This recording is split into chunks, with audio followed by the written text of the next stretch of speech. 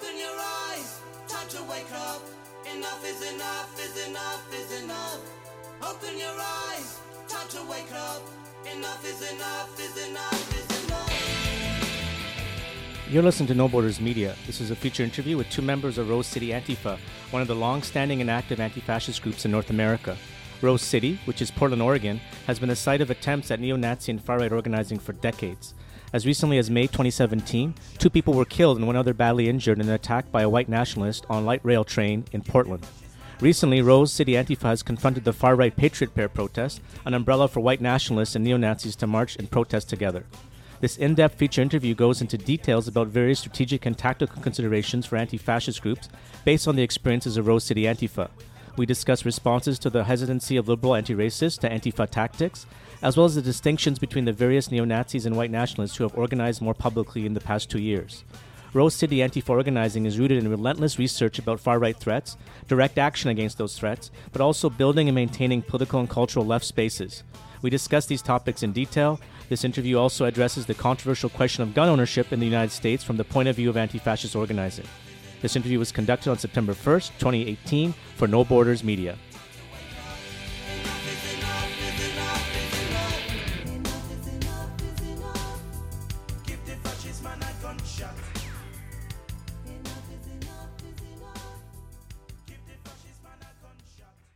I'm on the line with Isaac and David. Isaac and David are members of Rose City Antifa. Rose City refers to Portland, Oregon, and Rose City Antifa is considered one of the older or the oldest of the modern generation of Antifa groups in North America. Isaac and David, welcome to No Borders Media.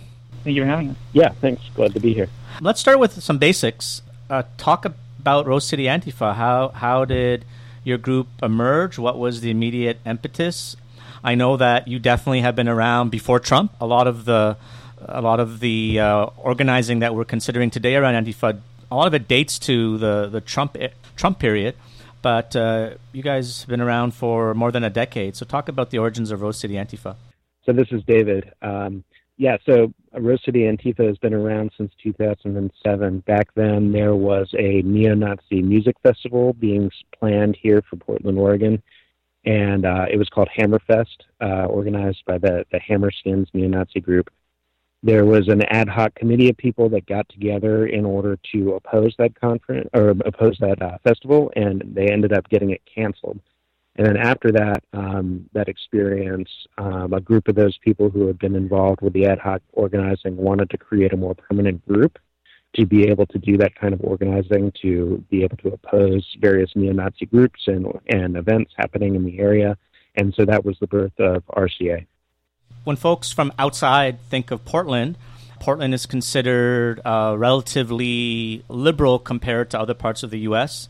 For what it's worth, it's an area of the country, and it's a state. Oregon is a state where it tends to vote Democrat rather than Republican. Also, I guess there's the perception of it being politically progressive, even hipster or what have you, even stereotypically hipster. But I know there's much more to it. And the other thing, I guess, would be that Portland is historically and contemporarily a mainly white area compared to other parts of the U.S. So let's break down some of the stereotypes about organizing and the political culture in Portland itself and then in Oregon in general. Sure. So this is Isaac. So what many people don't know about Oregon and Portland is that it has a long history of very virulent racism and white supremacy. The KKK was extremely active in Oregon in the 1920s, and up until in the 1990s, there was also a very strong neo-Nazi skinhead presence in Oregon. So, and throughout that whole time, there were a lot of racist acts committed against Portland's black population, including by police officers.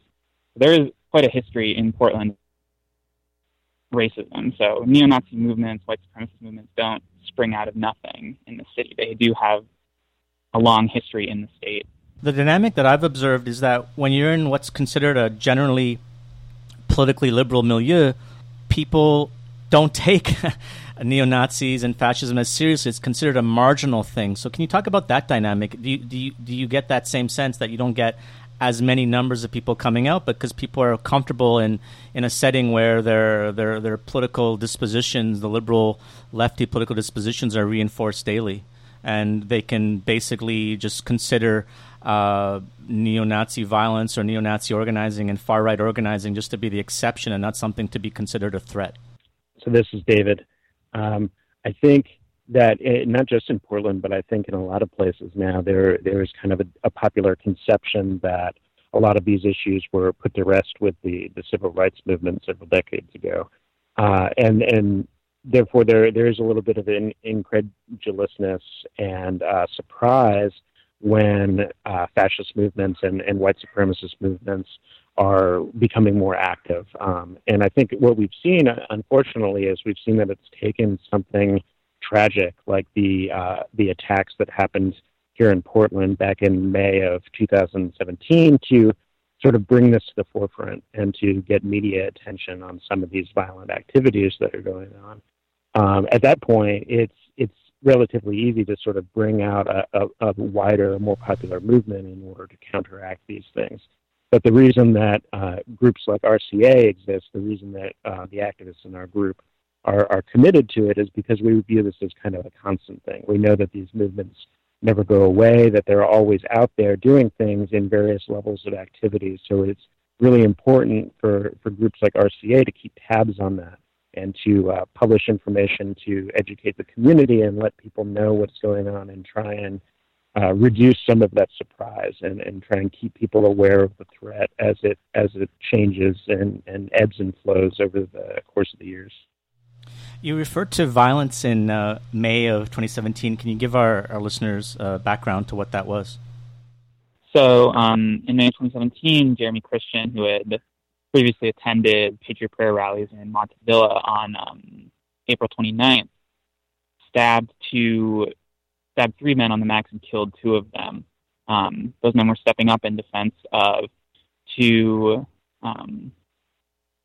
girls who were being targeted by him, partly because one was wearing a hijab. And he was taken in by the police, and during his trial he said things like, death to Antifa. He's really an example of what the far right can do when it enables these acts. But that's kind of the basic gist. He was harassing people on the max and end up killing 2 people who stepped up in defense of other members of their community.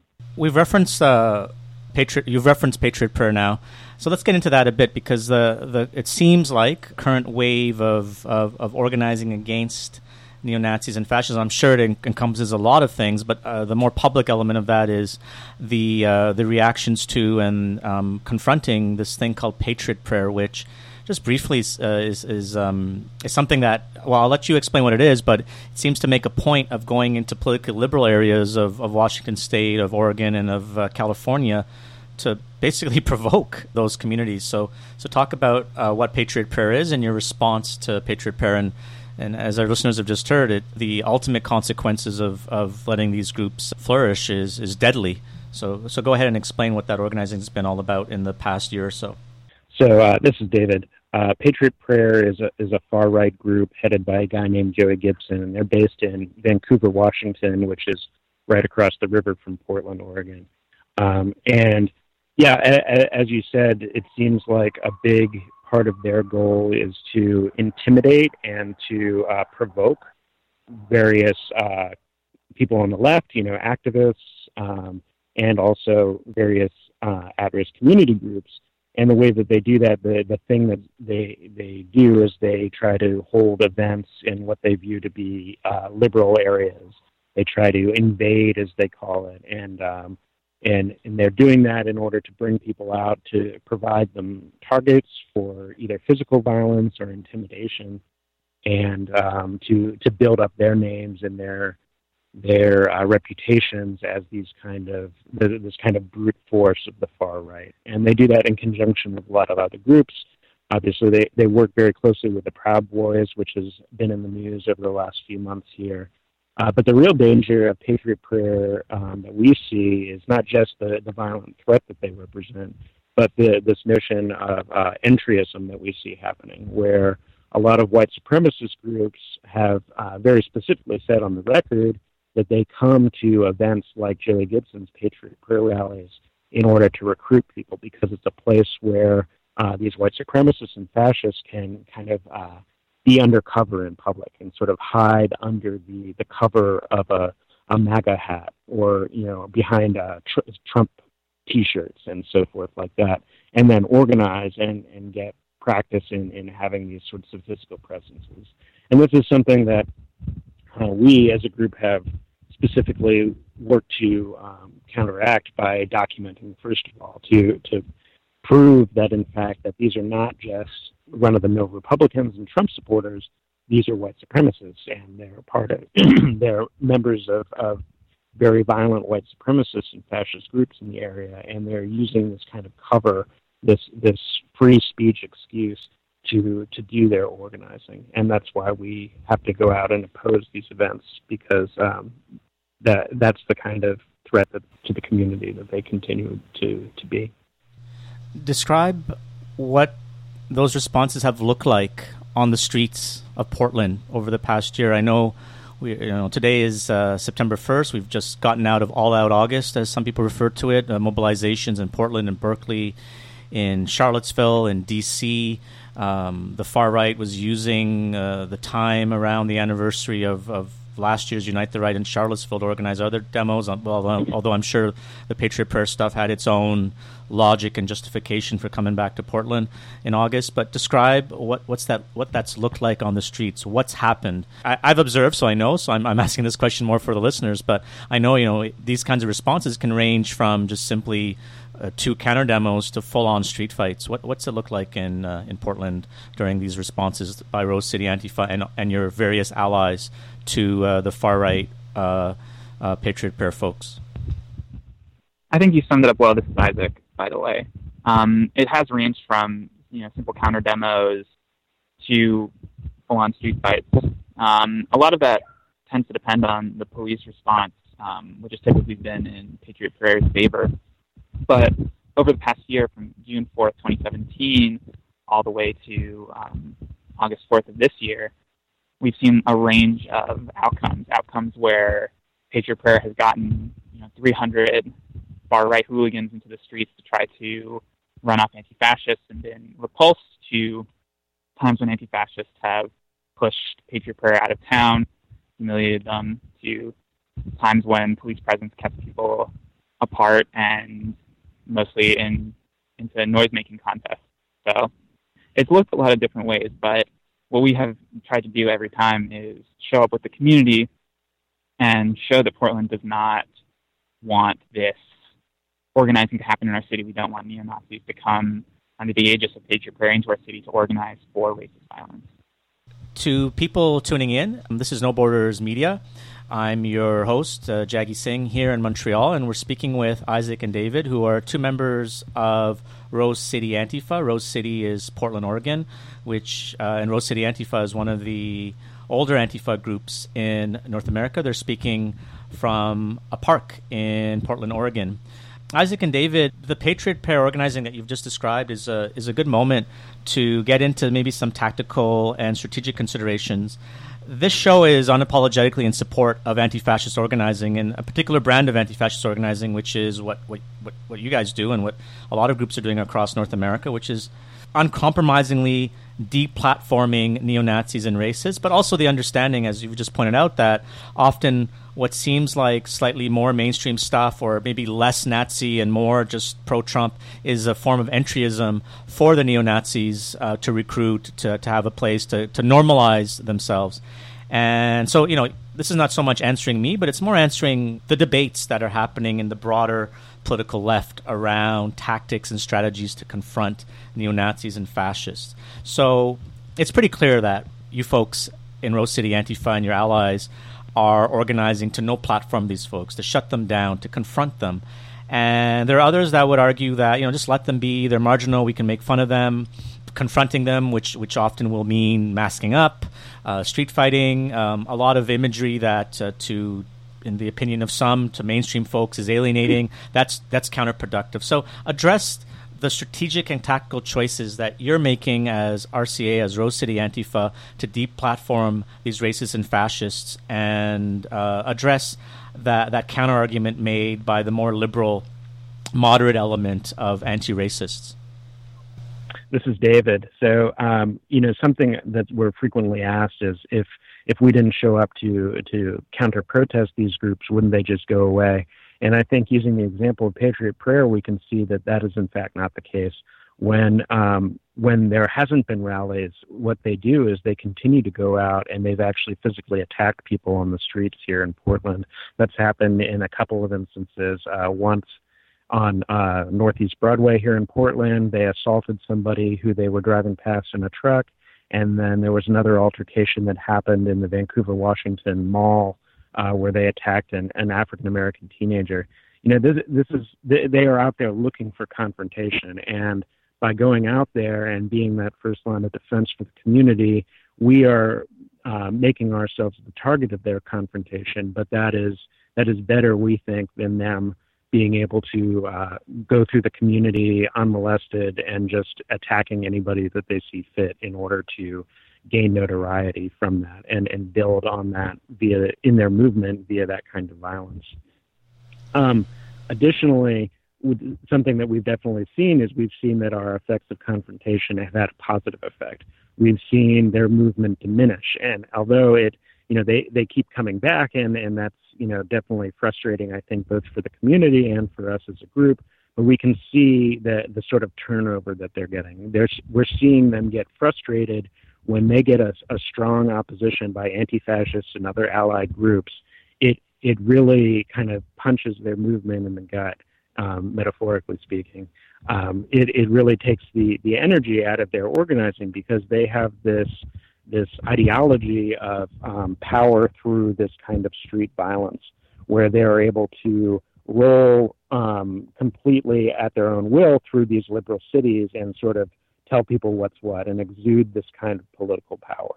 So when we step up and we counteract that and we keep them penned in at these events, or are able to successfully platform them, then that kind of throws their plans for a loop, and that frustrates them considerably. So it's really having a positive effect. I think what we've seen over the course of this all-out August is that by having these wide mobilizations, by having lots of people turn out and express to these groups that this sort of organizing and this sort of violence is not welcome in our cities, whether that be Portland, Austin, D.C., Charlottesville, etc., that's having a positive effect, and it's actually doing a really good job in what we want it to do. Another strategic and tactical consideration is the distinctions that we make, because obviously, maybe not obviously, but how we would respond to a classic Republican gathering would be different than how we respond to a neo-Nazi or fascist gathering. But what is of interest strategically and tactically is the in-between, like from fascists and neo-Nazis, alt-right, white nationalists, the MAGA, Make America Great Again, Trump fans, and other variations of right and far-right politics. And those considerations are who gets no platform or not. Who do we respond to with a simple counter demo? Who do we not respond to at all? Who do we make sure we focus our energy on? Who is actually a fascist and who isn't? And you've addressed the entryism around the Patriot Prayer, because the Patriot Prayer certainly plays off of those gray areas by using, just right-wing or far-right-wing politics as a cover for a lot of these white nationalist racists. But talk about how you make those distinctions, and what are the important distinctions between, all-out genocidal Daily Stormer-style fascists on one end and people who vote for the Republican Party, and Democrats sometimes too, on the right wing, on the other end of the spectrum. So this is Isaac. A lot of those questions are sort of settled by our research. So we will look into, people whose photos we've got from these events, these demos that Future Prayer is holding. We'll look into their Facebooks, into their writings online, and that will usually elucidate where they lie on that spectrum. If we see them spouting anti-Semitism, sharing alt-right memes, things like that, it really clears up some of that distinction that they can sort of hide in public a little bit. But I agree, there is also this blurring of the lines. We've seen a lot of far-right entryism by people like James Alsop in the Pacific Northwest, who became a Republican Party elected official within the party in Washington, I believe. And we've seen that with, neo-Nazis and very openly white nationalist candidates like Corey Stewart and Patrick Little in South Carolina and California, respectively. So there is definitely this distinction, but a lot of the time, or there is that blurring of lines, but a lot of the time their own writings, their own online activities will really allow us to make distinctions much easier, because they generally can't help themselves from sharing these, horrible, like writing horrible things and sharing horrible memes online. Yeah, this is David. I would just add to that. Yeah, they really are able to speak for themselves, and we consider that sort of documentation very important, because those distinctions are important. It's important not to tar everybody with the same brush or pretend that they're all the same, because they're not. And the sort of individual tactics and the individual sort of strength which we go after or oppose these various groups very much depends on that.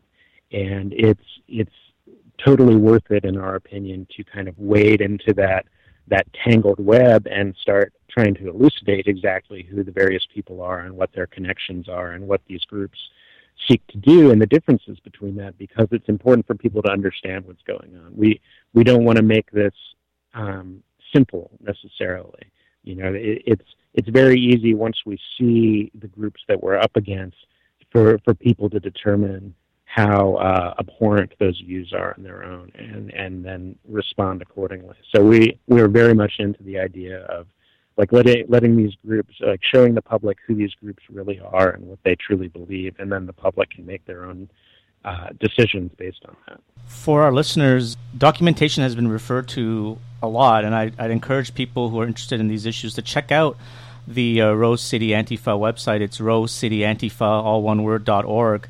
And on that website is article after article after article documenting with great detail the individuals, the people, and the groups and their views. So, the people trying to hide behind just simply being proud Americans. You see some of the vile, nasty stuff that's exposed to this incredible documentation work. It's one of the reasons why I wanted to reach out to your group, because it's clear that this, what I would call behind the scenes, quiet, silent work is happening on an intense level by you folks.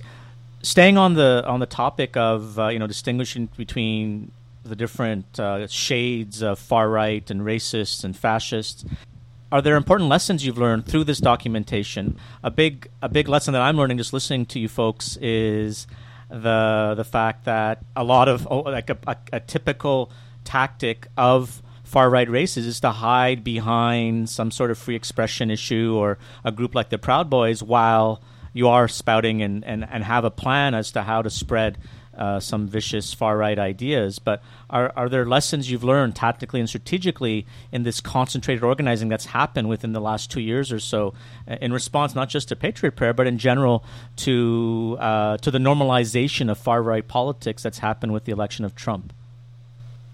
Yeah, this is David. Well, certainly I think that there's kind of a wider understanding, too, in the general public as well, that the whole concept of this free speech issue is really just a smokescreen. I think that, it's something that back in late 2016 and early 2017, they were really getting a lot of mileage out of arguing for this notion of free speech. But then the reality became very apparent, and certainly through the help of various anti-fascist groups in documenting this, once their violence and their actual goals became seen, people were like, oh, this isn't actually a free speech issue at all. These people have plenty of speech. They have YouTube channels, they have websites, they have Twitter accounts. They're able to have all the speech they want.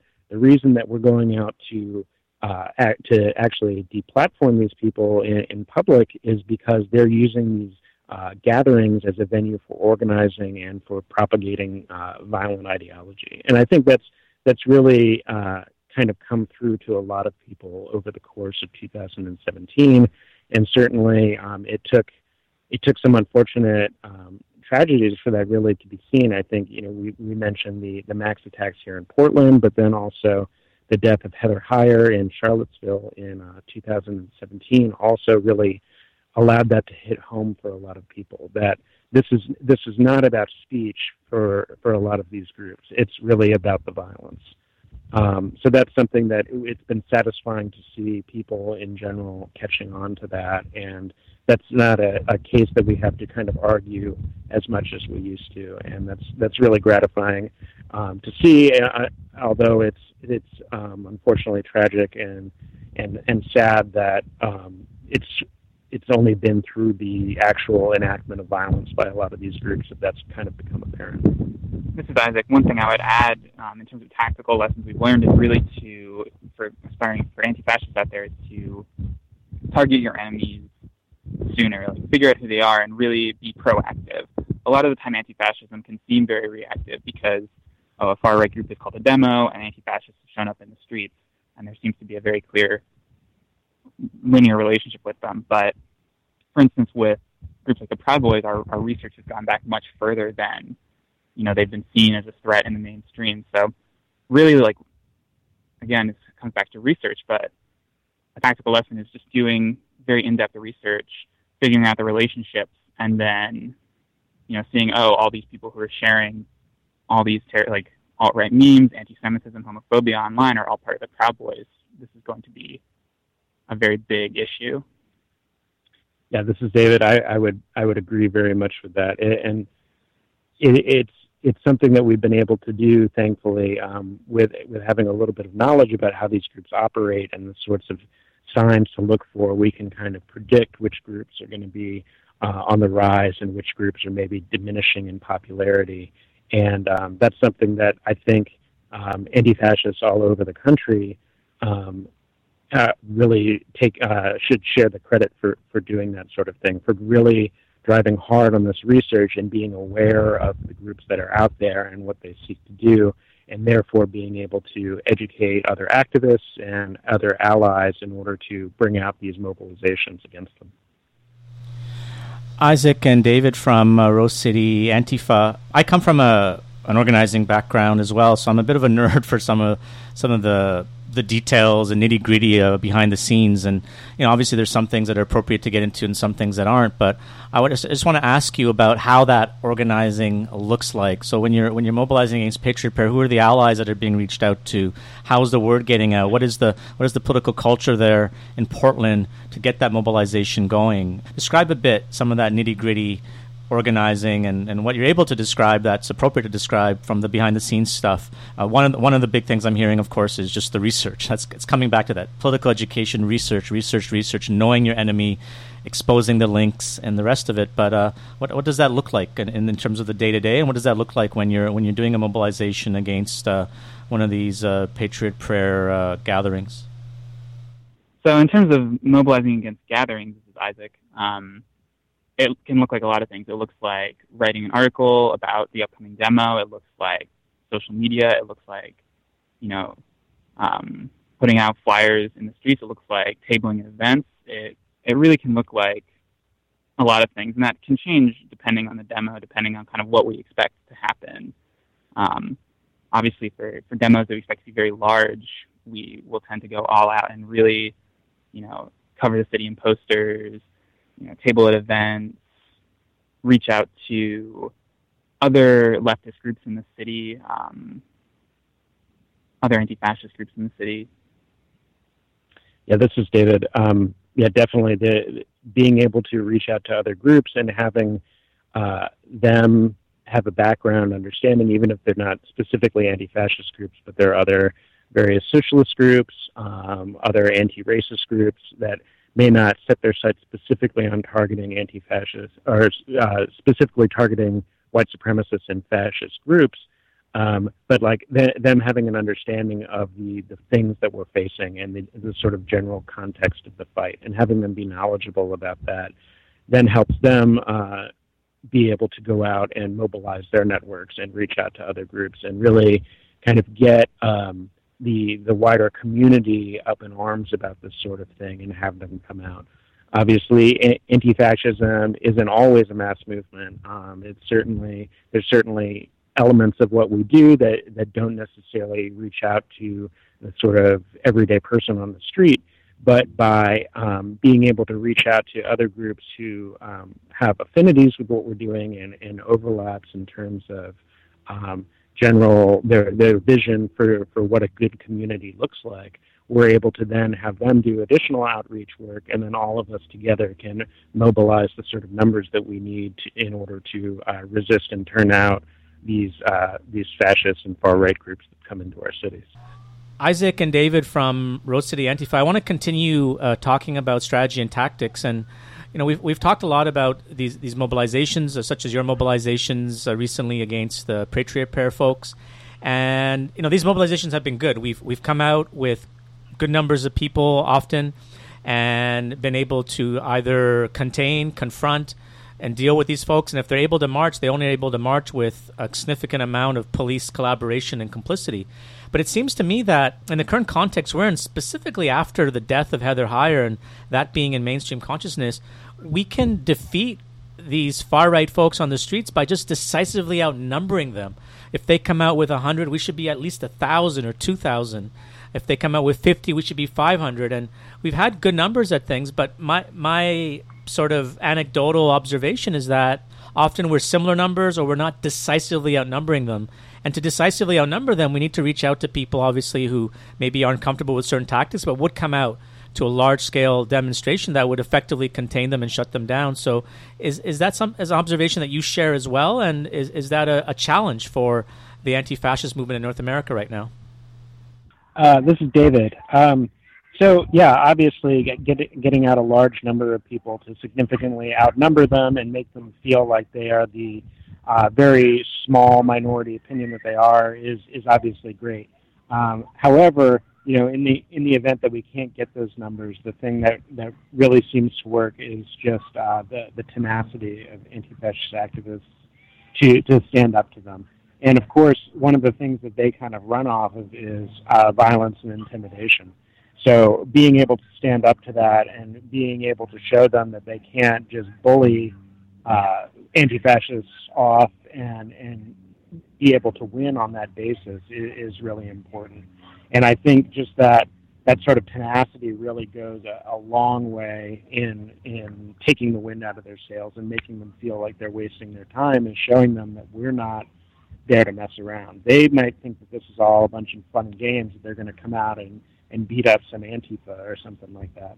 But this is important, and defending the community is important. And as risky as it is, and as costly as that can be to to anti-fascists who are either persecuted by the police or perhaps injured in some of these scuffles that break out, the importance of sticking around and standing up for what is right and defending our community really goes a long way in fighting back against these sorts of groups. So this is Isaac. I would add that it's not somewhat surprising. It's not surprising to me that there's like crests and valleys in terms of mass political engagement with anti-fascist tactics, because anti-fascism tends to be reactive, and so when a inciting event like the death of Heather Heyer, or in Portland, the actions of the Proud Boys and Patriot Prayer on June 30th happened, it incites a response from the community, and that response tends to bring out more people, and then that response tends to, put the damper on fascist organizing, and so the next demo, there's not as many out there, and people might stay home. So the difficulty of the organizing is that when we come out strong, the next time they come out weaker. And so it kind of sends mixed signals to people about whether to come out or not. A reminder to our listeners that I'm speaking with David and Isaac, who are two members of Rose City Antifa. Rose City is Portland, Oregon, on the West Coast, and they've been active since at least 2007 in opposing racism and fascism, particularly recently against the so-called Patriot Prayer that's spread up all over the Northwest. Isaac and David, I want to get into the political base of unity of Rose City Antifa, and you speak about opposing fascist organizing through direct action and education, Cool. That makes a lot of sense. I think people get that, and that's something people get through the responses you've given so far in terms of how you've replied, both in terms of on-the-street mobilization, but also this incredible amount of research on the threat and who these folks are, who often try to hide behind patriotism or being pro-Trump or what have you. But you also have a third basic unity, which is maintaining political and cultural left spaces. Can you talk a bit about that basic unity and that sphere of work and organizing that you folks engage in? Sure. So this is Isaac. I think this point of unity for me is about creating spaces where fascists are uncomfortable and where leftists can create a culture that allows organization, that allows contact between different leftist groups who might not talk, and allows an anti-fascist ethos to grow within society. So this can look like a lot of things. It can look like having anti-fascist literature at shows or dance events. It can look like reaching out to, LGBT events to do security. It can look like having banners at Timbers games. It can look like a lot of different things. But the goal of it is to advance an anti-fascist message outside of the streets as well, to show people that we are not just the Black Bloc in the streets, but we're also at these events and are their community. Yeah, this is David. Something that's kind of key to Portland's recent history, and Portland is definitely not unique in this fact, is the fact that there used to be a lot of neo-Nazi groups that felt very comfortable coming out into Portland and going to punk shows, being part of music venues, being part of various music scenes. And the fact that now it is now it is not okay for neo-Nazis to be out in the open in the punk music scene and in heavy metal scenes and so on and so forth is only because of this sort of anti-fascist activism and going into these community spaces and doing the work and fighting the fight in order to make them safe for people again. So this is something that we feel is like very strong to continue, and a lot of people may say, "Oh, well, what's the importance of like doing anti-fascist tabling at punk shows?" And it's because the fact that people can go to punk shows and feel, on the most part, very safe to be whoever they are out in these spaces is only a really recent thing, and that risk is something that was hard fought by anti-fascist activists, and we want to prevent that sort of entryism, the same sort of entryism that we see happening in these political events, from happening in cultural spaces.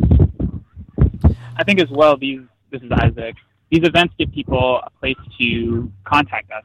We get a lot of tips and contact with the public, donations through events like these, through contact with people at, football games, punk venues, punk shows.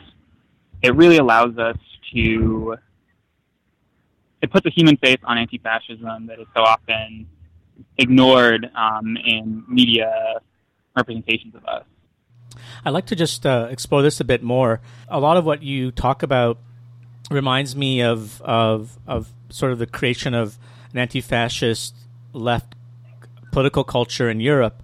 And you mentioned the Timbers, which is a Major League Soccer team. And in Europe, you have a lot of that emerging around certain teams in Europe. So part of my question is, do you model that after types of anti-fascist organizing around the world, particularly in Europe?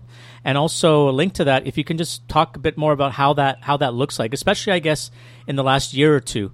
The idea of having a presence at punk shows and in different subcultural spaces is something that I think a lot of people understand. But is there anything new, a new initiative that has been undertaken as a result of this rise of the so-called rise of alt-right and the far right in the last 2 years or so?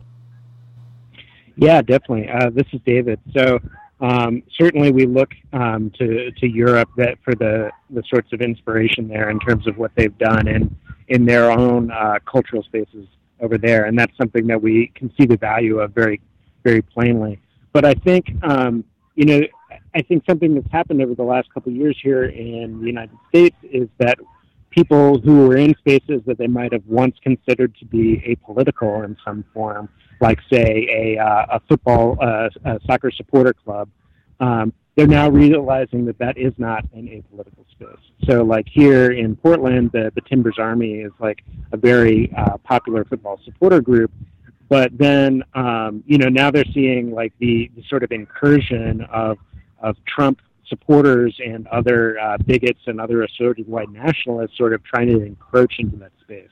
And they're realizing that there's nothing special about a space like that means that it can't be overtaken by one of these aggressive cultures that sort of banks on violence and banks on this sort of flexing of power in order to gain more supporters and gain more followers. So they've in a sense become politicized, and I think a lot of them were already, and that's why it's been no surprise that we're seeing support from groups like this, and we're seeing a lot of crossover between the sort of groups doing anti-fascist activism and supporting anti-fascist activism, and creating a lot of these cultural spaces and keeping them as nice, safe places for people to come and interact with each other. And in order to do that, it's becoming necessary to sort of politicize that space, or at least understand that space as already being political. David and Isaac from Rose City Antifa, I want to move into another topic that seemingly might seem like totally off topic, but I think to me, at least it's linked to what we're just talking about in terms of creating a political culture and reaching people where they're at in the spaces they share. And that's a question about guns. And just to avoid any confusion for anyone listening, this is not a question related to people who are anti-fascists arming themselves and attacking racists or fascists, not at all. All the tactics and strategies we've been talking about have to do with education and direct action in the streets, self-defense and what have you. But there is a political culture in the U.S. of gun ownership. There is clearly an obsession with guns by a lot of people on the far right, but there's also a steely-eyed acknowledgement by a lot of people on the political left that just can't simply allow the far right to be the ones to be armed and the state to be armed, that if you have the right to be armed, you should take advantage of that. And people will draw inspiration from the Black Panthers, for example. There are current groups, some of whom define themselves very clearly and openly as both anti-fascist and anti-racist, like various John Brown gun clubs all over the U.S., Redneck Revolt, that have encouraged and quite openly encouraged less of a moralistic attitude that exists towards guns and gun ownership. And part of that also has to do with the fact that a lot of communities, maybe more outside of urban areas, gun ownership and other things that relate to that's just part of their political culture. And so this is a bit of a long-winded intro to, I guess, what is a simple question about guns, but it's also related to what I see. Here in Quebec, we have a divide between the urban area of Montreal and the rural areas, not around gun ownership, but around political, cultural issues. And the rural areas of Quebec have no immigrants or very few immigrants, and Montreal is a very cosmopolitan place. I sense the same sort of thing happening in various parts of the U.S., for example, in Oregon, where places like Portland are more urban and more culturally liberal, but other parts of Oregon are less so. So take that question around guns, like how you feel is useful to take it, but I want you to address both the tactical, strategical challenge that's been sort of put out there by groups like the John Brown Gun Club or Redneck Revolt, both around gun ownership, and not being naive about how our opponents are armed and will use those arms against us, and also what lurks behind this gun question in terms of culture and reaching out to people who we want to be anti-racist and anti-fascist, but who share other cultural markers than we might in the scenes that we roll in. Yeah, sure. This is David. So I think, just my own personal opinion is that I value every one of the amendments in the Bill of Rights equally, in that, that I would as no soon want to give up the Second Amendment as I would the First, when it comes to, legal rights for people in this country. So, but when it comes to the fact of anti-fascist activism, we've talked a lot about self-defense and how we value self-defense as part of the work that we do when we're talking about, doing activism within our community and defending the people who live and work in our community.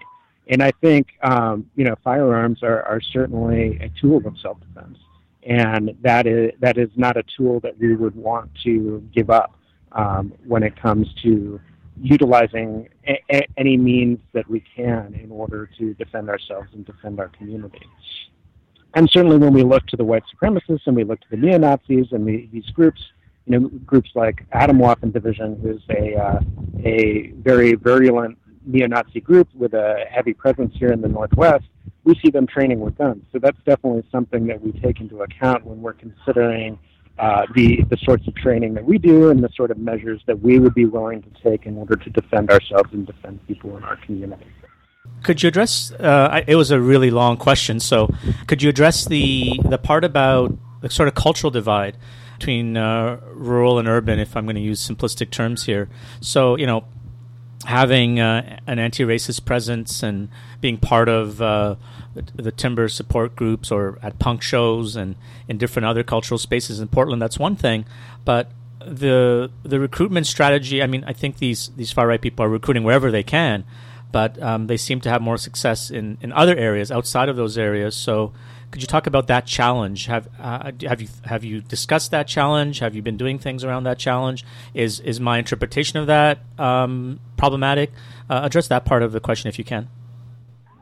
I guess I don't feel like the rural-urban divide is quite as big as all that. However, I spent a lot of time as a kid living in a rural area, and I know that Portland being a city of people who didn't necessarily all grow up within Portland proper, they've moved here from other areas in Oregon, other areas in part of the country. So I know a lot of people that also, came from kind of what we call a more rural upbringing.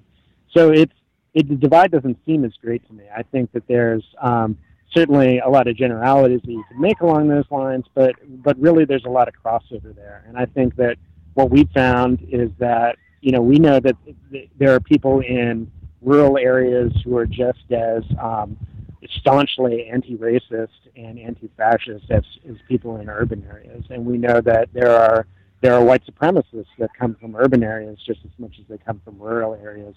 So it's certainly, while there's definitely, these kind of generalities that exist and these sort of, stereotypes that exist, there's also a lot of crossover there. And I think the thing that, some of these groups, like you mentioned, the John Brown Gun Club and others, but it's something that we see in kind of our everyday activism, is that we find people of all different kinds of backgrounds coming in and wanting to do this work and wanting to be a part of it because it's important to them. And the values of counteracting racism and white supremacy, is not limited to any particular demographic or any particular area of the country or the state for that matter.